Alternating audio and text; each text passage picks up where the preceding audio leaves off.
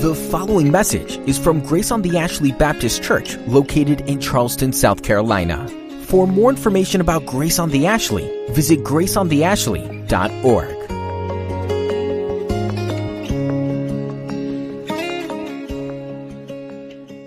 Prayer requests? I'll just go ahead and open the floor. Any prayer requests? All right, everyone's doing well. Families are doing all right.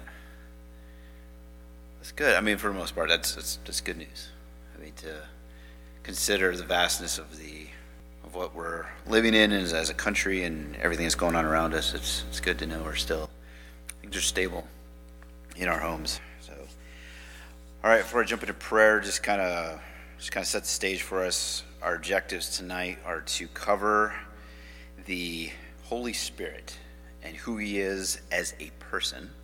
And then also we're going to look into the essential deity of the Holy Spirit. And then also we're going to look at the Trinity again, as we've kind of reviewed it with, talking about God and His attributes, and then talking about the work of Jesus and ultimately His salvation. But then we'll get into the Trinity as how the Holy Spirit fits in.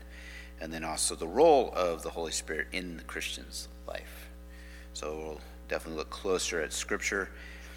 And then our verse that we were looking at this week was John 14:16, which we see says, "I will ask the Father, and He will give you another counselor to be with you forever." So there's a lot of implications there, because does anyone have the red letter? Red letter. I mean, so I mean, if the words that Jesus speaks are in red letters, that's Him speaking, and then He's talking about, I will ask the Father. So we see the Trinity, even though the Trinity is not talked about in Scripture by name, the Trinity. Here you see that laid out for you. I will ask the Father. This is Jesus speaking of God the Father, and then He says, He will give you a counselor, thus, talking to the disciples, which is kind of an interesting framework of the Trinity. So, with that being said, I'll jump into prayer, and then we will get started, and trust you all have questions, right? We'll tackle them together. All right, join me in prayer. Father God, thankful to be here this evening to discuss your word, to discuss the person and ministry of the Holy Spirit. We're just thankful for this opportunity to dive into your word deeper, to encourage one another. We're just thankful for those here tonight. We just pray for those that weren't able to make it tonight. We just pray they're doing well, whether it be illness or work that's keeping them busy. We're just thankful for them, Father. Thank you for Chris. Thank you for him recording these these encouraging aspects that we're able to discuss tonight, and to pray they'll be an encouragement to others. Thank you for the work here at the Body of Christ here at Grace on the Ashley. We just continue to pray for our ministry as we continue to reach out in our community and seek those who are lost, and bring in those who need encouragement, who need love, and need restoring.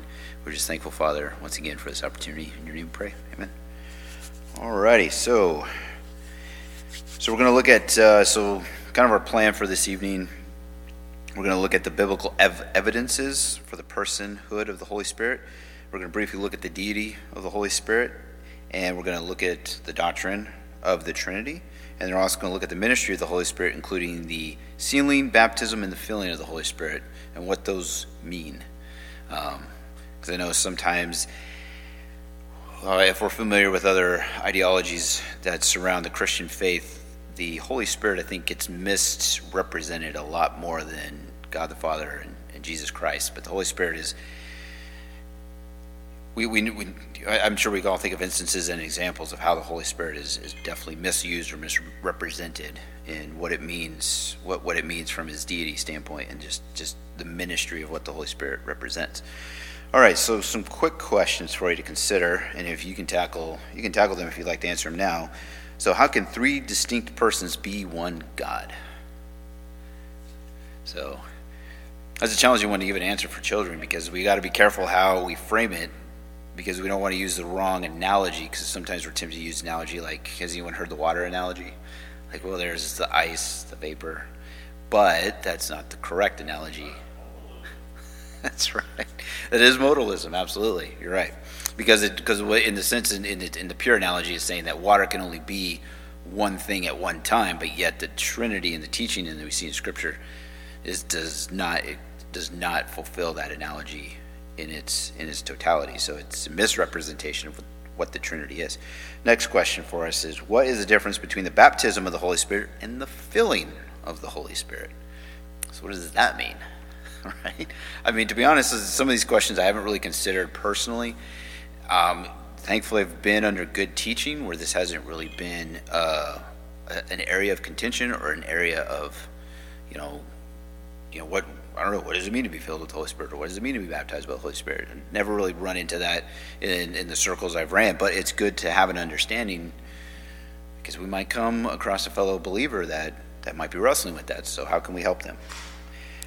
All right, so anyone want to grab those questions now, or do we want to wait till later?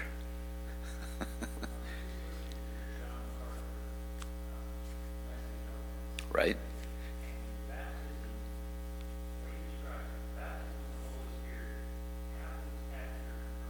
Right.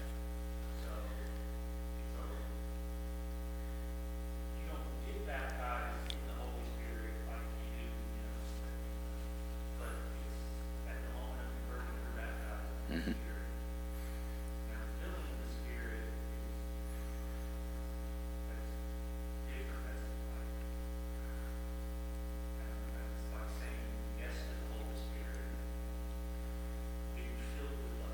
Right. Correct. Yeah. Correct. Right. So in the sense of our body is a temple, correct? And when we commit sins against our body, we are defiling the temple that the Holy Spirit resides in. You remember that? See that in Scripture. So we also, to your point, the John MacArthur sermon on this is really helpful, just kind of flushing out a lot of these nuances. And he kind of sets the stage where he talks about the pagans at the time would take on a lot of alcohol into their bodies to commune with the gods. This was what they believed to be a way for them to commune and socialize with the gods of that time, the Greeks. And there's actually supporting archaeological findings that show that they had pits where they would consume so much they would forcibly vomit just so they can continue to ingest more. And this was their idea of communing with the gods. So in that sense, what we see in Acts, when we see the Pentecost take place, and where we see the disciples being filled with the Holy Spirit and then speaking in different languages, you remember we see individuals say, "Whoa, what's going on? They must have had the new wine. It's early and they're already drunk. They're trying to get in communion with the pagans, because that was their lens that they viewed the world, or they viewed that in that context." But then Peter stands up and then he just blistered them with a sermon, and to consider the power of a sermon to where 3,000 people are converted, because he said they were pricked in their hearts, and then they saw 3,000. And it's probably best that we reference Scripture for this, but it's just an illustration. We see that in Acts chapter 2 verses 14, where we see where Peter does his sermon, but then you have the ascension in chapter 1, but then chapter 2 starts off with the Pentecost, and that's where that story, that's where the context is for what we're talking about. But yeah, so you see over in verse 41, it says, "So those who accepted the message were baptized, and that day about 3,000 people were added to them." So that was the first day of church, and the first sermon brings in 3,000 new believers. So absolutely. Just so we kind of dovetailed into that. But anyway, all right. Segueing out of that, I just got curiosity. We're in 7 lessons into this. So how has this study been helpful to you? Has there been any reflections, any moments where you're like, "Oh, all right, this is new. This is interesting," or has anyone kind of hit those points yet, or?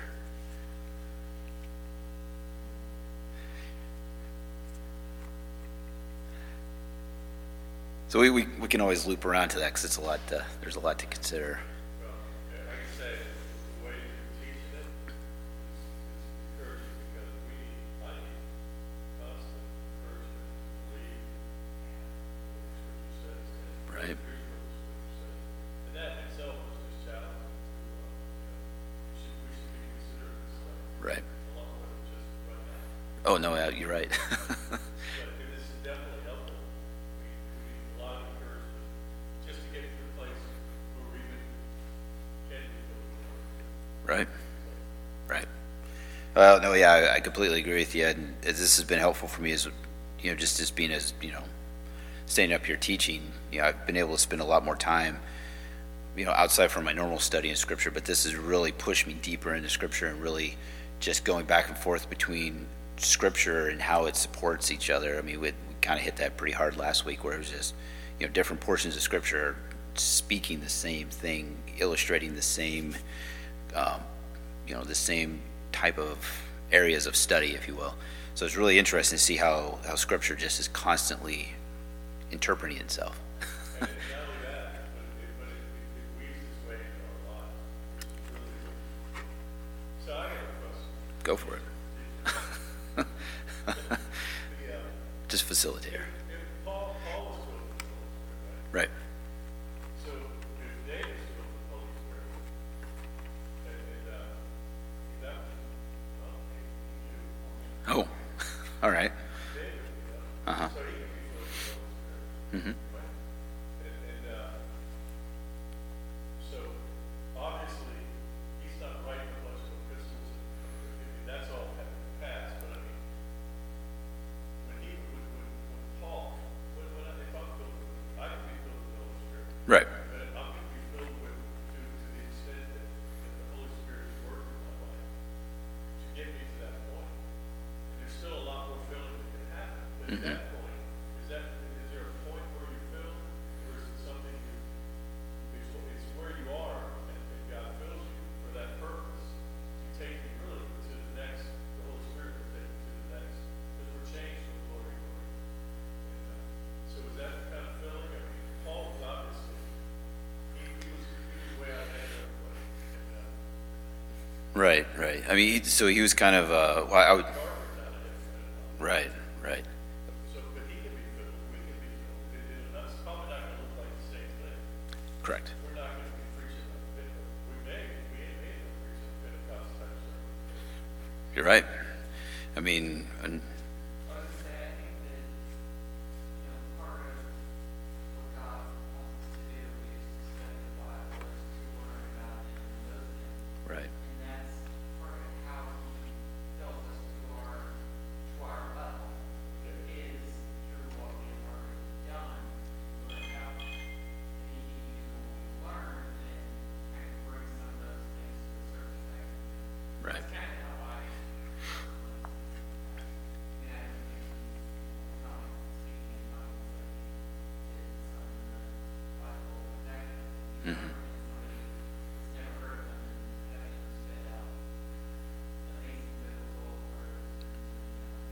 Are we looking at that right?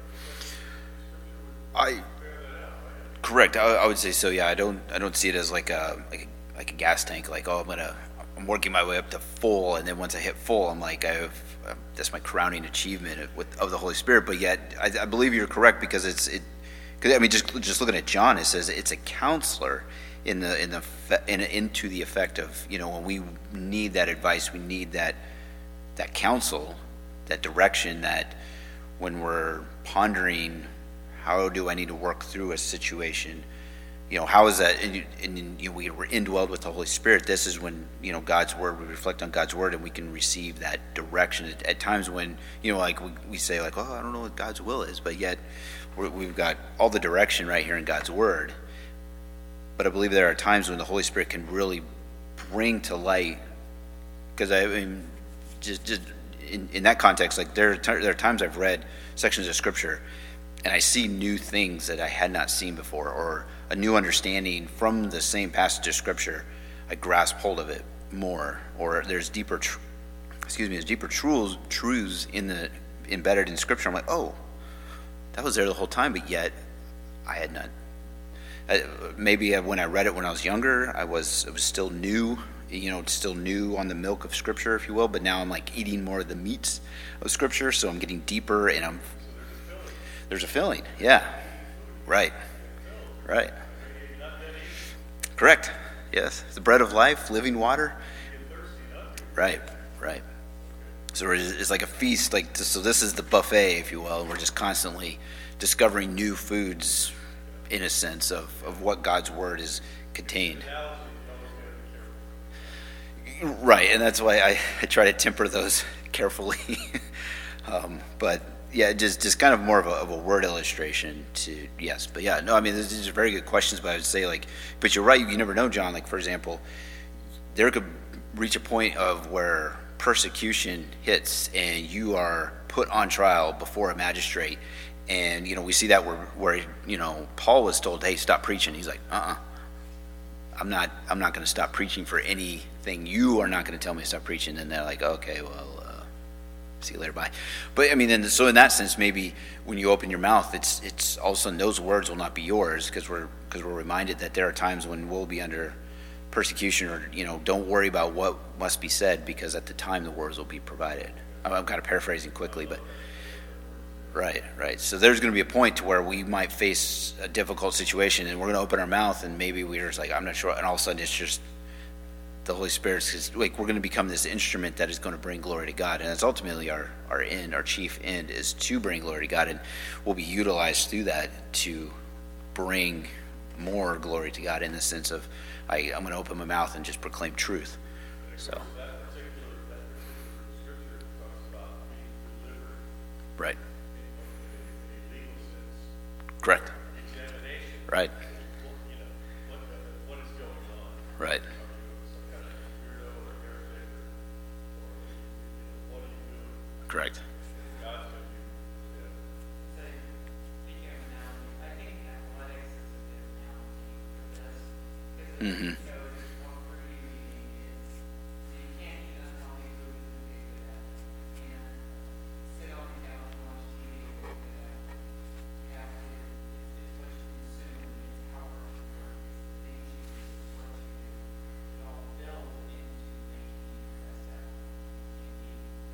And I think that's a pretty good analogy for being a Christian, because it's what you take in, the garbage you take in, plus, Mm. are you working towards a close to God, or are you just living in the world? I mean, and that, Scripture itself uses two examples, right? A boxer and a race. Somebody's running. Right, yes, absolutely, yeah, being in a race, fighting the good fight, absolutely, right. No, yeah, no, absolutely. All right, well, that's a good transition. All right, so anyway, so we're definitely going to dig into the Holy Spirit as being the third part of the Trinity, the third person. So we know he is a separate person from God and a separate person of God the Father and the Son, yet is still fully God. And I noticed in your lesson there was also the attributes of the Holy Spirit. We're definitely going to circle back to that. And yet, we're also going to look at the ministry of the Holy Spirit, and especially in creation. We notice that the Spirit is mentioned in the creation story, and also in the inspiration of Scripture, and in the salvation process. And we kind of touched on that last week as well. Finally, we're going to end with just our discussion and just kind of the differences between the baptism of the Holy Spirit and the filling of the Holy Spirit. So I want to make sure we give ourselves enough time for that.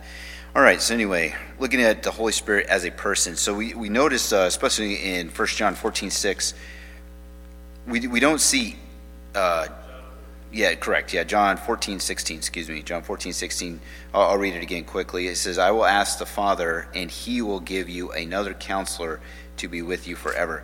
You notice there's not a reference to it. It is given a identity as someone, a person, right?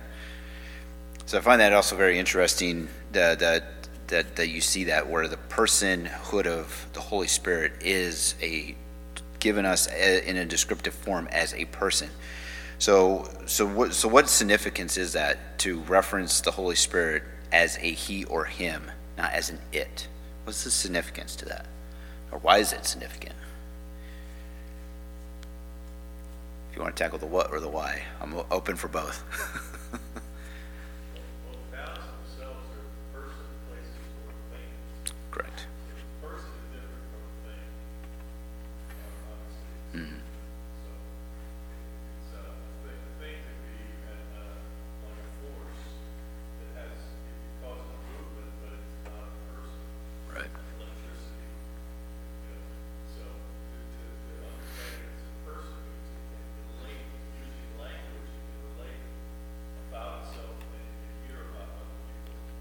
Right. Right. It bears characteristics to what we're aware of in and of ourselves. Absolutely. Any other inputs on that? Just want to. Correct.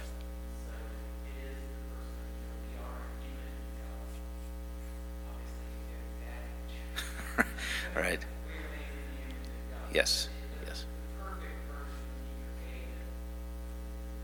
Right. Right.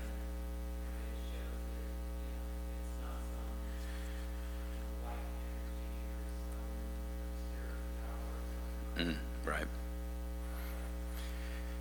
Yeah, no, absolutely. Absolutely. Right. So, and we notice where this is definitely captured. We see that in John 14:16, where that context of the Trinity is laid out pretty clearly. So you notice that normally not a lot of people struggle with the idea or just the concept that the Holy Spirit is, having the God properties or being God, right? But however, we kind of struggle sometimes when we start getting into the Trinity portion of the discussion, where we kind of run up against some of those differences in beliefs and ideologies. Whereas the Holy Spirit didn't fit into the Trinity, we really kind of start running into different ways individuals look at that. So definitely concerning the attributes of the Holy Spirit's deity. So we'll look at that. So I know my page number is going to be a little different, but in section 2, I believe there's a box in there, correct? And it talks about the Holy Spirit attributes of deity. David, you got it. Would you mind reading those attributes to us quickly? Mm-hmm.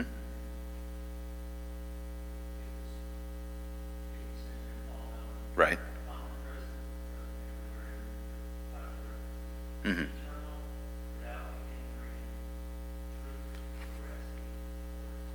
Correct. And who also has those same character traits? Right. Right. Absolutely. And we could also say Jesus too, as well, right? Absolutely. So they share the same character traits in that context. All right, and then I'm sure if we were to take the attributes of God and then from lesson 3 and lesson 4, and we were to run through those and then match and then run them up against what the Holy Spirit, what Scripture says about the Holy Spirit, the person of the Holy Spirit, we would probably see a lot of the same attributes. Not all, but we would see similar characteristics across all individuals within the Trinity. So it shows that there's a unity in that area, yet there's still separate portions within the Trinity that the attributes of God, or what God's representation in the Trinity is, because we know God is at the top, and then we have Jesus Christ and the Holy Spirit. So anyway, so that's a good discussion. We can definitely get into that more. I've seen illustrations of like a triangle, and and then it says like is not, absolutely, yeah. It's really good. I didn't get a chance to get my hands on it, but anyway, that's always there for you to dig into it later. So what are some of the different functions within the Trinity? So we know God the Father. We know that this is from whom all revelation proceeds. It's the one who foreknew our salvation and demonstrated his love for us by giving us his Son.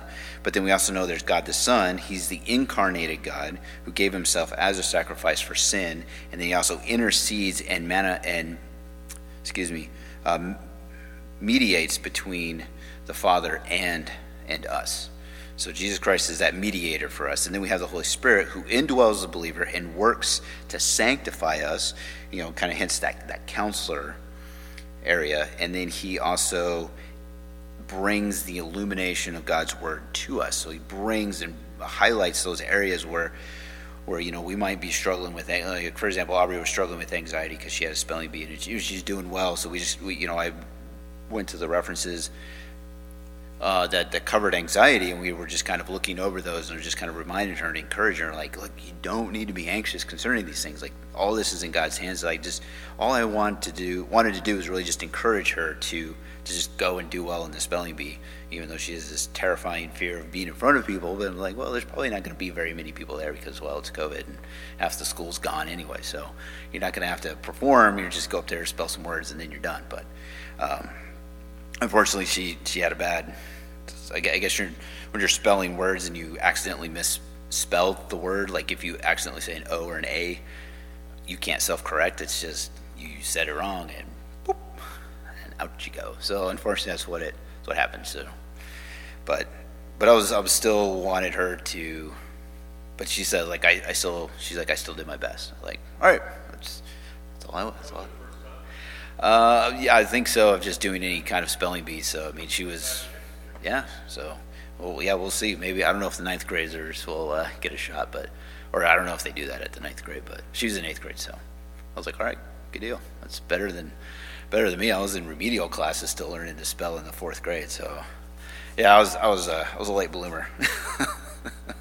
I don't know. Words don't make sense to me sometimes. All right, anyway. So looking at the work of the Holy Spirit, this was section 3 in your lesson.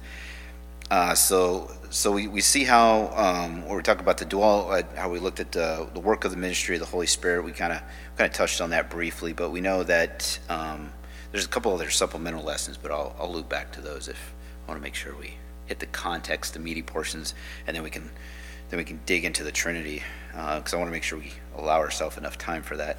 Anyway, so we're going to look closer at how the Holy Spirit worked in creation and in the giving of Scripture and in the witness to the person and work of Christ.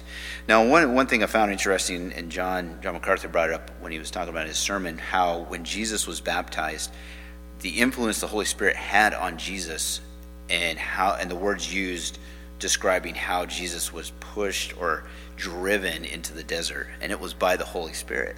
And I was like, oh, but I never really considered that. Like, Jesus was driven into the wilderness or into that area where for him to face temptation, and it was by the Holy Spirit.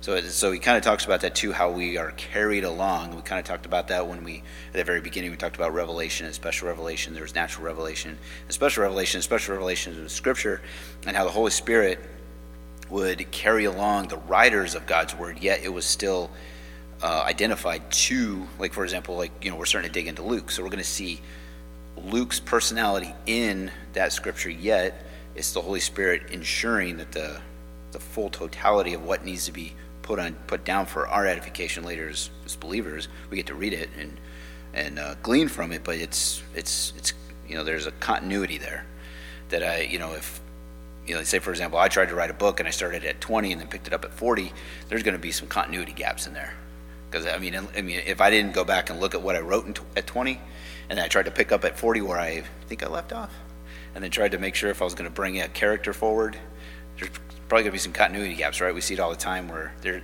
like, people on YouTube make videos to point out plot holes in movies.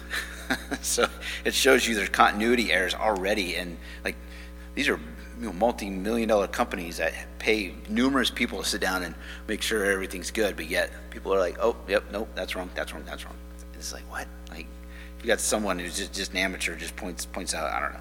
So I figured out, like, why don't they just hire those people, bring them in and be like, all right, watch the film. What do we miss?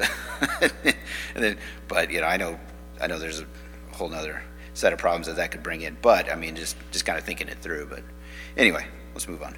So the work of the Holy Spirit is the inspiration, in the inspiration of Scripture. We did cover that in lesson 1, where we set the stage of Scripture, and then we also see the Holy Spirit's role in salvation, and then it carries into this section here. So let's kind of dig into this a little bit more. So we know the Holy Spirit was active in creation, and we see that at the very beginning in Genesis 1:1, and then also in chapter 2. Does anyone? I mean, I think we all know Genesis 1:1, right? But then verse 2 says, "Now the earth was formless and empty; darkness covered the surface of the watery depths, and the Spirit of God was hovering over the surface of the waters." Interesting. So there we see the Spirit of God hovering over the surface of the waters. Go ahead, John. All yours. All the science, all of the principles of how you're supposed to do science. Right. Oh, yeah. Right. Mass, energy, God created. Yep. But also, when it says the Spirit of God hovers on the face, he's giving us a reference. And a scientist should never draw any conclusion until he knows his reference point, Right. and he knows the initial condition. So there's the initial condition, Right. and there's the reference point. So there's science right there. Yeah, exactly. God is Yeah. saying, I'm going to show you Right. Yeah. No, yeah, you're absolutely, because I think there's like 5 categories in science, like time, created, space, energy, light. Yeah. Yeah, created that. Yeah. So in the beginning, there's time. Yeah, right there. Genesis 1:1. Boom. Here you go. Formless and void. But we. Right. Right. There you go. Right. Right. Right. Mm-hmm. Right. Yeah. Yeah. Microwaves, radio waves. Oh yeah. X-rays.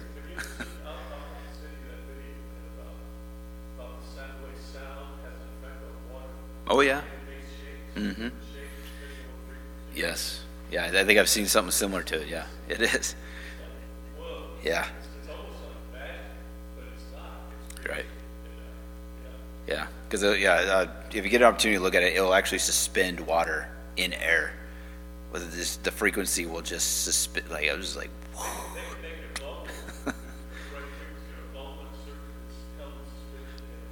uh-huh. Goodness. Yes. Crazy to us, but right. Right.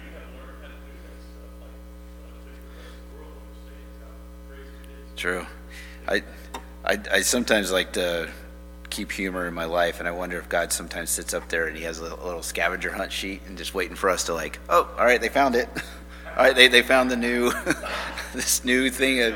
This new telescope. Oh, now they can see what an atom looks like. Oh, because we talk about like certain phenomenon. They're like, like even in weather, there is weather phenomenon that scientists or weatherologists, meteorologists, they just like we can't explain some of the things that take place in weather. I know there's interactions within clouds. I mean, my mind's a little foggy. I took the class like six years ago, but there was like certain, like I read through it. I think like hurricanes and some of the workings of hurricanes and tornadoes. They just don't understand how it works.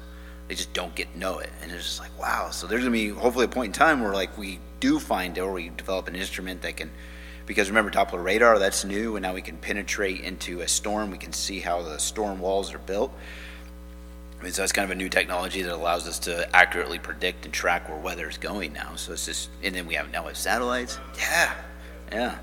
And then it's just truly fascinating. There's so much of God's creation that we're still discovering.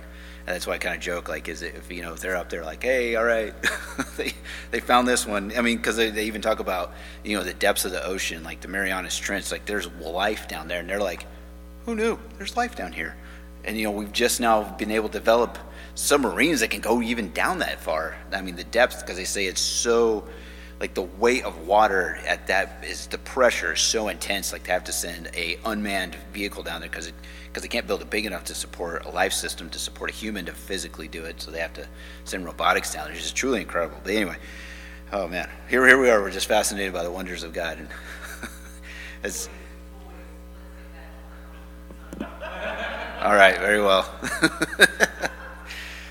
It's good. We need this. All right, where were we at? Oh yeah. All right, so talking about the Holy Spirit, and then talking about the active, the Holy Spirit's active role in the virgin birth. We also see that laid out for us in Luke 1:35. So let's look at the ministry of the Holy Spirit in salvation. We did kind of touch on this last week. So we know that the involvement of the Holy Spirit in salvation starts with the conviction of sin, right? That's the pricking of the heart, the understanding of, yes, I'm a sinner. I need to be saved from the wretched state that I'm in. And then there's the acknowledgement of Christ as Lord. So this revelation is made alive to us through the active role of the Holy Spirit. Now, and then we also see the regeneration. And then we see the indwells the believer. And we see this in Romans 8 and 9, and also in 1 Corinthians 3:16 and 6:19. Those are your references there. And then also the baptism of the Holy Spirit, where we see in 1 Corinthians 12:13. We'll kind of come back to that later. And then we also see the sealing of the Holy Spirit. There's also that. So we have the indwells, baptism, and sealing, and then we also have the sanctification. That's in 1 Peter 1:2. A lot of scripture there, but it's all there for your encouragement. John 16, verses 7 and 8 says this, "Nevertheless, I am telling you the truth. It is for your benefit that I go away." This is Jesus speaking. "Because if I do not go away, the counselor will not come to you. If I go, I will send him to you. When he comes, he will convict the world about sin, righteousness, and judgment." So there we go. We see the Holy Spirit's directives in a sense. So Jesus said, I got to leave, and then the counselor will come, and this is the role he will play. And you notice how he doesn't say it. He says he will convict the world about sin, righteousness, and judgment. So there you go. That's the kind of definitely, there's other references that support the Holy Spirit as a person.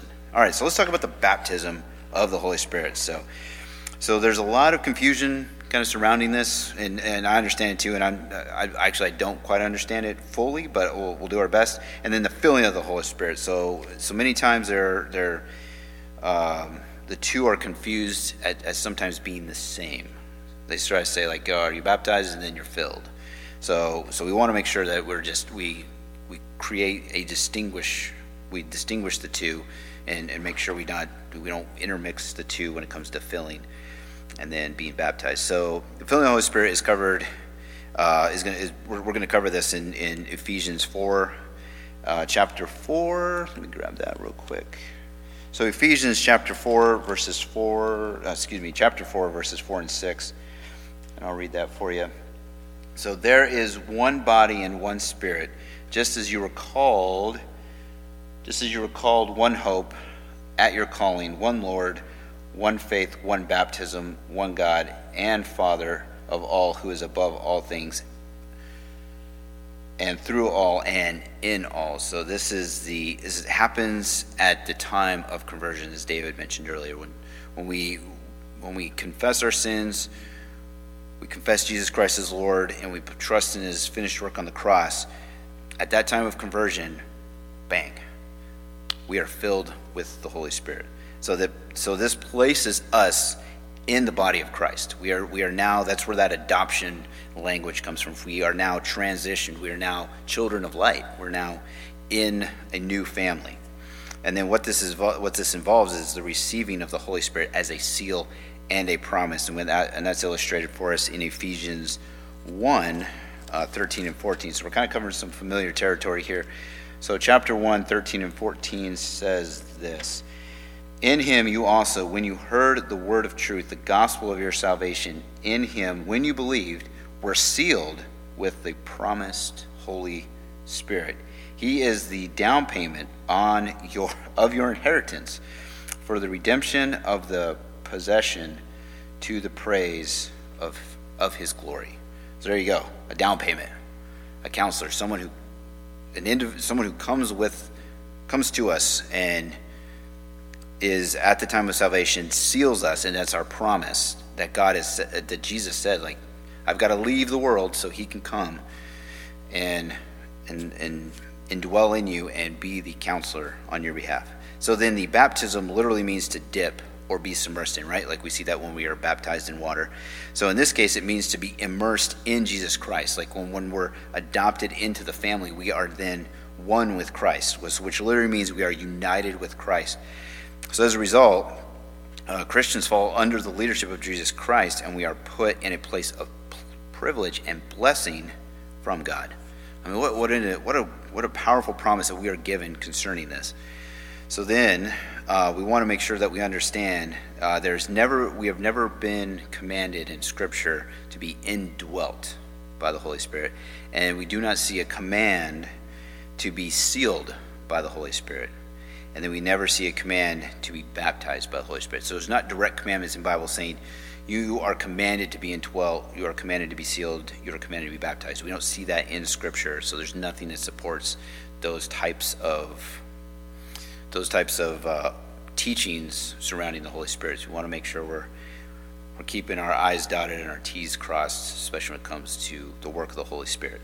All right, so baptism in the Spirit is something God does, not man, right? Because there's really no way for us to find the Holy Spirit and be baptized in the Holy Spirit, right? I mean, you can really get really wild on that. So, however, we are commanded by God to be filled with the Holy Spirit, and that was in Ephesians 5:18. And I think that was what I had bookmarked. Yep, Ephesians 5:18, and I'll run us through 21. Ephesians 5:18 through 21. And don't get drunk with wine. So this is kind of referencing back to Acts, which leads to reckless actions, but be filled with the Spirit, speaking to one another in psalms, hymns, and spiritual songs, singing and making music to the Lord in your heart, giving thanks always for everything to God the Father in the name of our Lord Jesus Christ, submitting to one another in the fear of Christ. So that's our encouragement, is to be speaking to one another in psalms. So where does that come from? How do we speak to one another in psalms?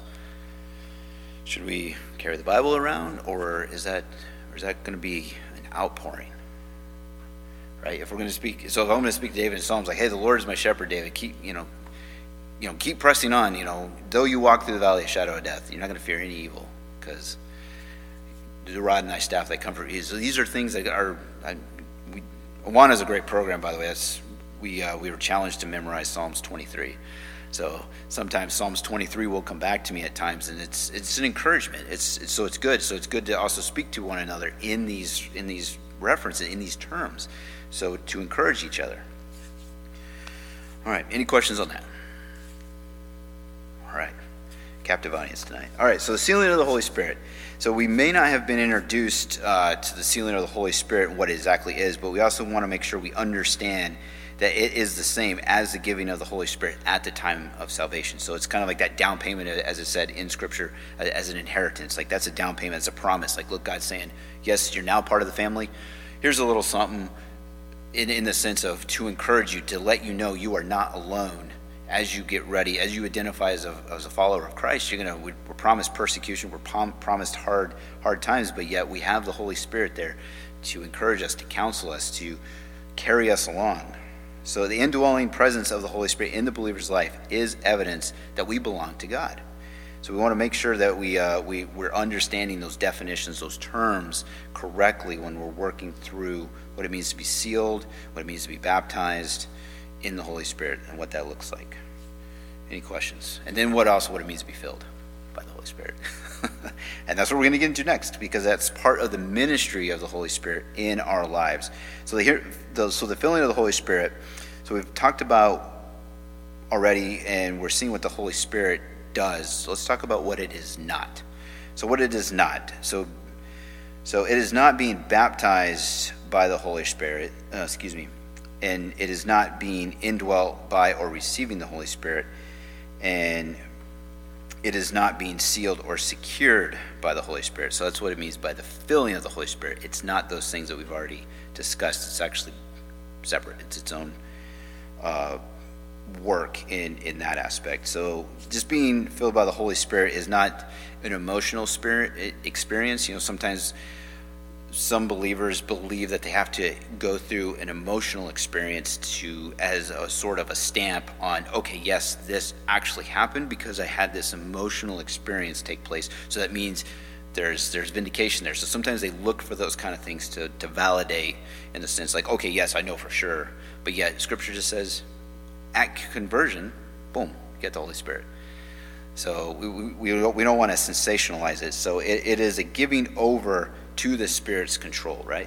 And we're studying Scripture, and yet sometimes, has anyone had a point where they've reached a point and all of a sudden just Scripture will hit your mind and you're like, oh yes, all right, it's good encouragement. Where do you think that might come from? Right? Oh, surprise. The Holy Spirit, that's what He's there to do. He's there to encourage you, and He'll provide that substance what you need. But yet we have got to be in God's Word. So when the Spirit is encouraging us through God's Word, it's there for us to tap into, right?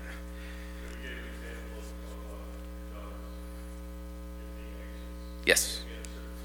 Mm-hmm. So there's application for that now. Right. And that's to actually be submit yourself to the Holy Spirit, not give in to your anxiety. Right. And that can, that's the work of the Holy Spirit that gets you to the point where you can speak, you can spell correctly. Yes. But yeah, Right. I think it's saying things correctly according to the Scripture. Mm-hmm. And we need to check ourselves on all that. Right. Is that what the Scripture's saying? So sometimes we're simply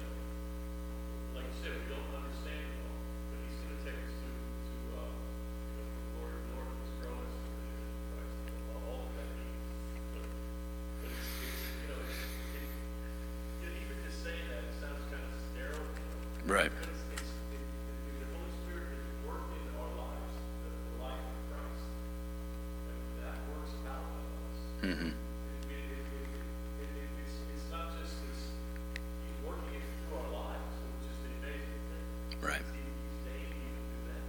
Right. And when we submit to him, we don't give in to our feelings, we deny ourselves. Yes. Deny ourselves. Right. And so different things start happening. But it's according to the Scripture. It's by the power of the Spirit. That's how it changes. Right. That's how other people are going to see that we're living this story, that we're living this Christ life, Mm-hmm. that has changed our lives. All that that means is just being filled with the Spirit, knowing that, and then doing it. It's awesome. Absolutely. Absolutely. And that's a chief point. Just kind of want to place an encouraging stretch of scripture for you. Titus 3, 5, and 6 says this: so he saved us, not by works of righteousness that he had done, but according to his mercy, through the washing of regeneration and renewal by the Holy Spirit. This Spirit he poured out on us abundantly through Jesus Christ our Savior. So there's another encouragement there where we see where the Holy Spirit, God's work, and then the finished work of Jesus Christ did, and he is noted as our Savior. All right, so let's look at two sections of Scripture quickly, and I just kind of I want to compare the two and just kind of look at them. So let's compare Ephesians 5, 18 through 22. I just read that for you briefly. Ephesians 5, 18 through 21, that talks about, we're commanded to be filled with the Holy Spirit. Don't get drunk with wine, which leads to recklessness, actually, but be filled with the Holy Spirit. And then let's look at Colossians 3. I have that marked here. Colossians 3, 16 and 18. And I'll read that for you now. We're just going to compare the two, and we're going to note, are these two passages similar? So let's ask ourselves that question. So we already covered Ephesians 5, 18 through 21. Now I'm going to look at Colossians 3, 16 through 18. And I'll go ahead and read that for you. All right, Colossians 16 and 18. All right, let the message about the Messiah dwell richly among you, teaching and admonishing one another in all wisdom, and singing psalms, hymns, and spiritual songs with gratitude in your hearts to God. And whatever you do, in word or in deed, do everything in the name of the Lord Jesus, giving thanks to God the Father through him. And then, okay. So, are there any similarities between these two?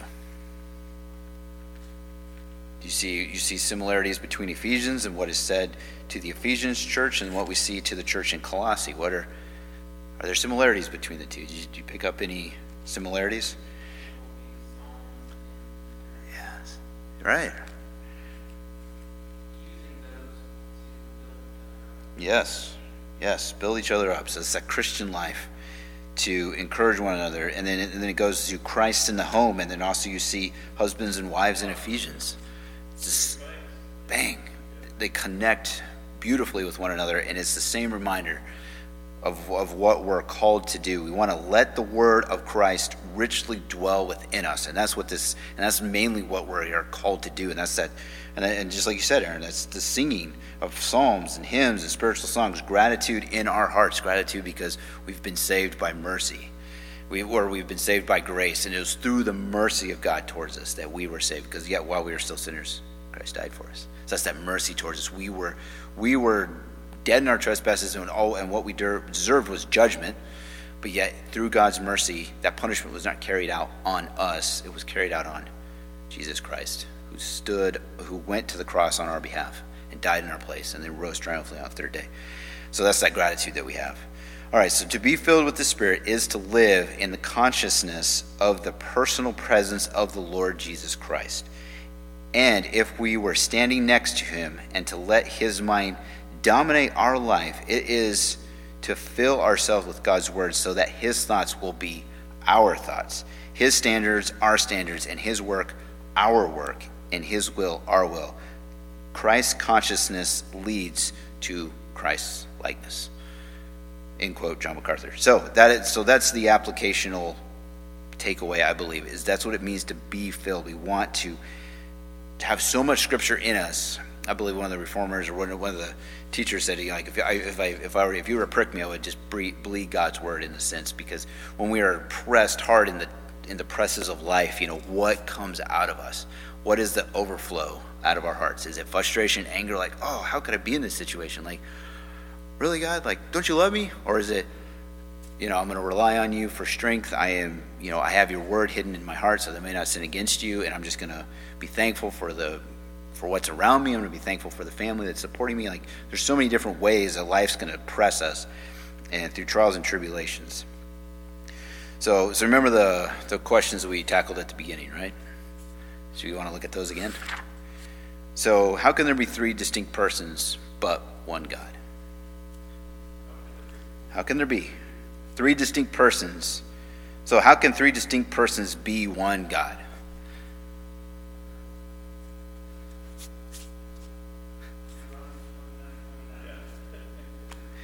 There you go. Absolutely. You're right. So it's so we see that they all are God, but yet they fulfill different portions of the ministry of the Godhead. We have Jesus Christ, and we have the Holy Spirit. Right. Right. And I heard someone say recently that God, in creation, God didn't need for the love. He was already completely satisfied in the relationship he had with himself. Right. And that they always supported each other. Yep. They always were selfless and loving each other. Always. And they did it to really spread it around, not to be great as they need. Yeah, absolutely. Yeah.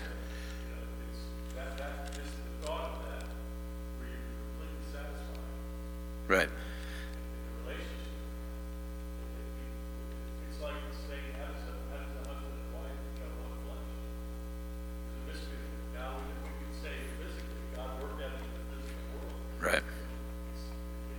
It's amazing. Yeah. What does that mean? It's incredible. Right. Alive.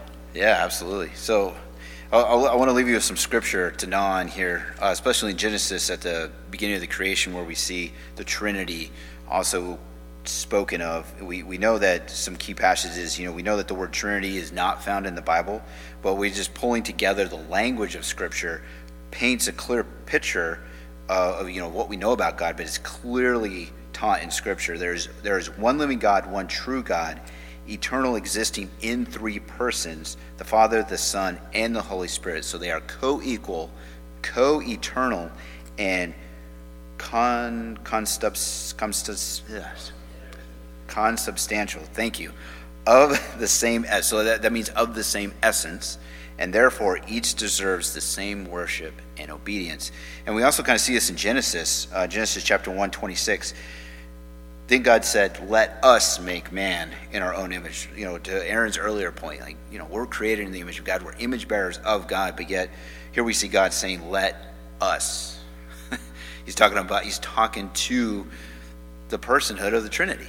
And then we also see it in 3:22. He says it again.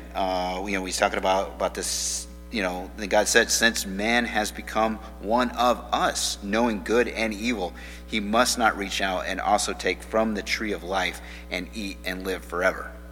So he's talking to the Trinity again.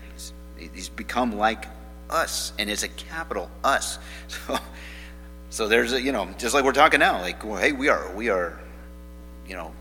in a Bible study, right? We are in a Bible study, so there's a plural. So let us. So you see that there, and then we also see, Father. The Father is God. That's in John 6:27. We see Christ is God, and we see the Holy Spirit is God, and you see that play out clearly in Acts 5:3-4. And I'll leave that.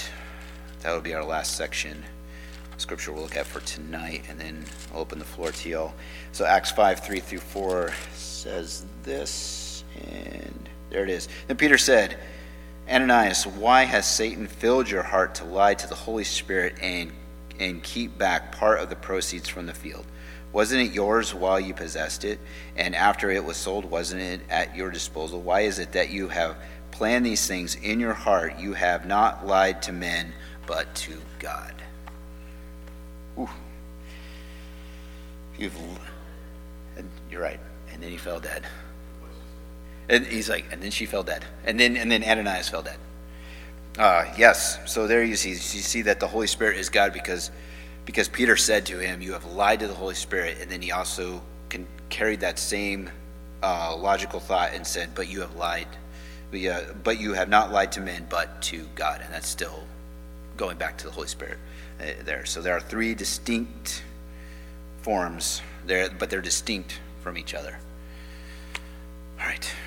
Then, of course, there's the baptism of Christ, where you see, this is my son, whom I favor, listen to him. And then you see the ascension of the dove, and you see Father, Holy Spirit, Christ, Jesus Christ. All right. That's a lot to roll with, but there you have it. A lot more scripture. That's my encouragement to you. Dig, dig, dig. If there's more, I've got plenty of scripture for you to take note of. But I really enjoyed working through this. I was confused in some areas, probably still am, but I'm here for your encouragement as well as I'm here to encourage you. All right, any closing thoughts before we wrap this up and call it a good night on a Wednesday, and we'll press out through the week. Any final thoughts?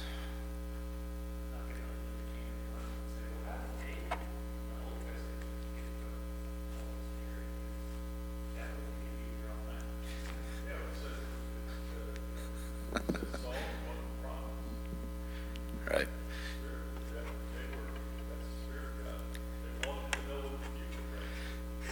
True.